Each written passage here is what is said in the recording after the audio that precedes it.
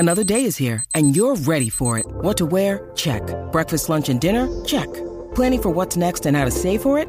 That's where Bank of America can help. For your financial to-dos, Bank of America has experts ready to help get you closer to your goals. Get started at one of our local financial centers or 24/7 in our mobile banking app. Find a location near you at bankofamerica.com/talktous.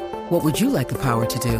Mobile banking requires downloading the app and is only available for select devices. Message and data rates may apply. Bank of America N.A., member FDIC. But the man that knows a lot about it, he's been around it for a long time. I'm very privileged that he's going to come and chat to us today. It's All Black Scrum guru, just a Scrum guru. Mike Cron joins us. Crono, welcome in. Thanks, Stevie. Good afternoon. Oh, I wish you were listening to the last hour show. We've just been on front rowers and scrummages and what makes a good one. And I said, we've got to talk to you to find out. We've asked people for their greatest scrummages of all time. And I've got a list of about 50 here. There's been some absolute beauts, Crono. What changed in your role and what changed in the dynamics of front rows in your time coaching? Well, way back, it was, I'm talking early 70s.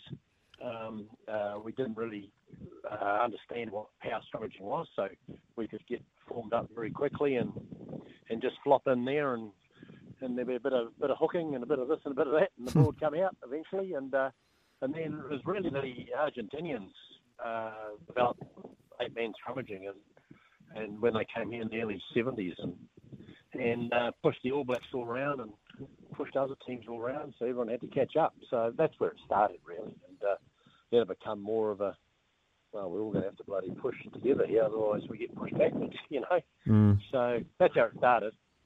It's become very technical, hasn't it? Like, I've been lucky enough to go to a couple of All Black trainings that you've been running, the scrums, and just 2 inches of foot placement can make a world of difference.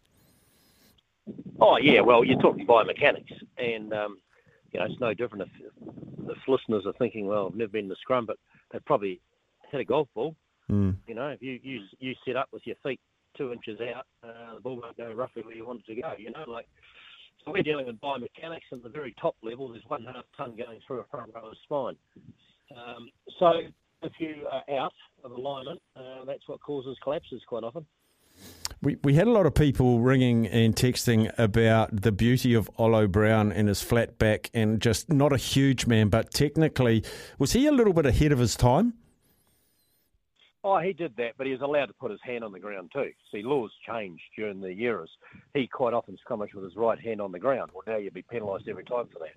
So you've got to be careful when you're talking about different eras. A bit like racehorses, back in the 70s and 80s and what they're like now. Everything changes. So the laws changed so many times. He couldn't scrummage the way he scrummaged back then. He couldn't do it now. But he's very good. He's best in the world at his time. I've asked for some questions for you from the listeners, and they've been flying in, Mike, so let's get through some. Question from Mikey, sure. And I will let you know, Mikey's from Christchurch if you want to slant it that way. For Mike Cron, who would your dream front row be? Oh, I've been privileged enough to have a lot of them over 16 years, but for me, I'd probably go Heyman, Woodcock, and probably Oliver. Anton Oliver? Yep. Wow. So you're talking biggest man, you see. He was a big man, and, like Kevin Lamy was great, and all these guys are great. I mean, Holsey and all that, but Anton was he was an XXL, He was the next size up. And I think, that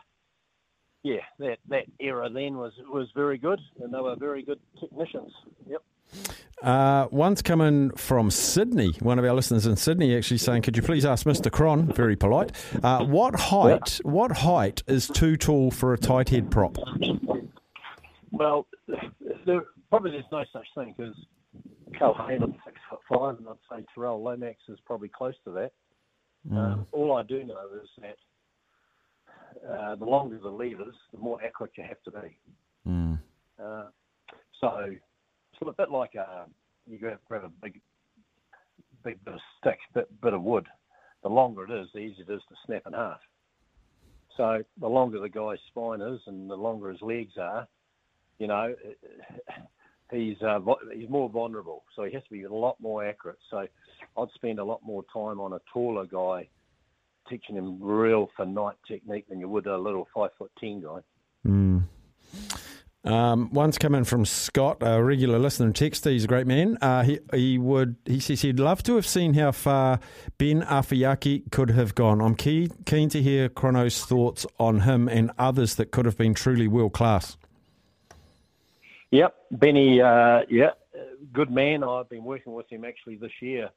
The Blues contracted me to help their NPC forward coaches. So Benny at North Harbour was one of those coaches and a hell of a fine man. Mm. Just heading off over to coach at MLR over in New York. That's where he's heading. Just to upskill himself a bit more development, and then head back home hopefully and get a good position.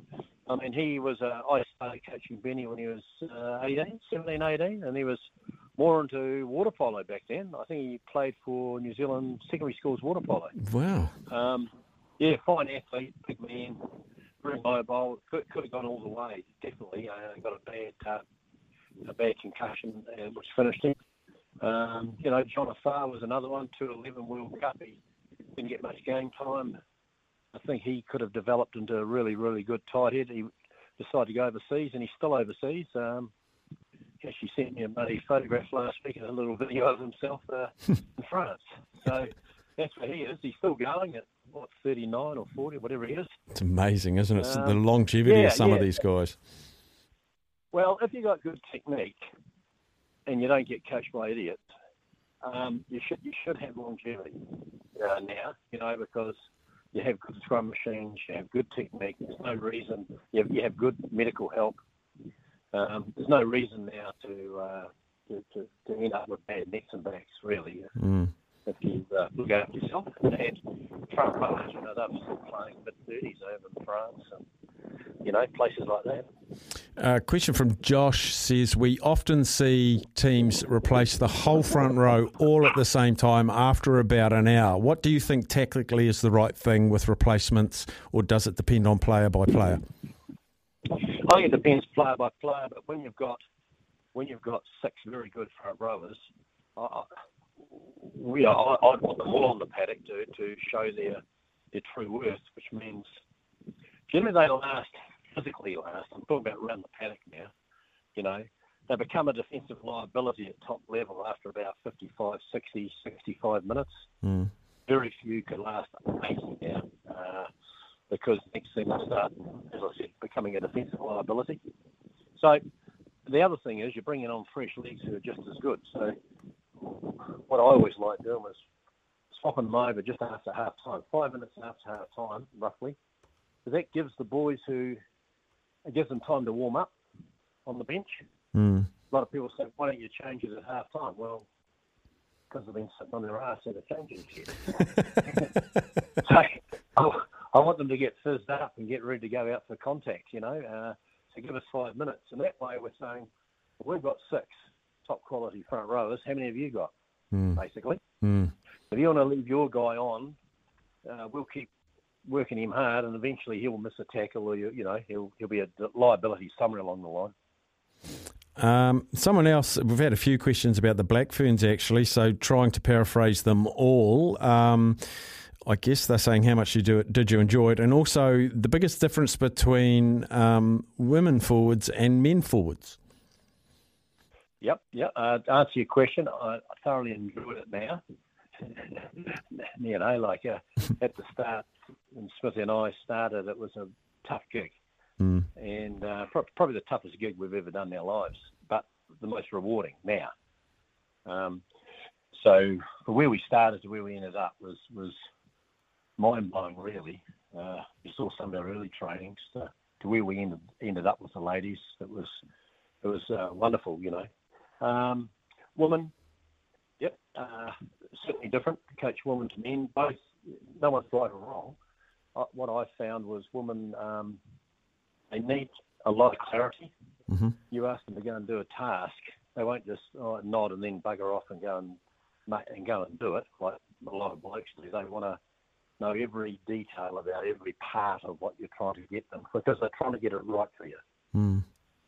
They're not trying to be a pain in the ass. They're just trying to They want 100% clarity, so they're clear in their head, and they can process it, and then off they'll go. So once I understood that, then you just allow more time for learning, for understanding and learning. So what I found was the ladies are tough. Like these ladies, we put them through hell early on to get them up to speed and get them into professionalism, get them ready for a World Cup. We did put them, very hard training sessions, and never once did they grizzle. Like full admiration for them, and they really appreciated it. What I did find, they appreciated any bit of help that they got, because they're not used to it. So, they were always appreciative, no matter how hard you trained them. They thanked you, and they turned up again the following day, and they're ready to do the same thing again. So, full credit to all of them. Really, they were a great bunch. Yeah, fantastic. Was it more when you came into the camp? Was it more a strength and conditioning situation for you, or was it more a technique thing, or did that come after? What was your process with them? Both. Some of them were nowhere near up to strength and conditioning standard. Some of it was not their fault, and some of it was their fault. So we had to address that, because the way we wanted to play the game and the way we selected the ladies was to play at a fast clip. So we couldn't carry, 2 or 3, 4 girls or ladies that couldn't keep up. So our strength conditioning coach, Craig Twinman, did a magnificent job. He was outstanding. And between him and the dietitian, Kirsty, and between the coaching staff, we got a really good balance of how we trained them, how they ate, the strength conditioning work. We didn't have much time to get them right. No, you didn't. Every day counted, and they changed shape. I mean, honestly, some of the girls changed appreciably for the better, and they showed that in the end, with their fitness. They were brilliant. Last question for you, Mike Cron. Hi, Stevie. Can you ask Mike if you can be too strong to be a prop? I heard Greg Feek was such a man. No, you can't be too strong. You can just be too inflexible.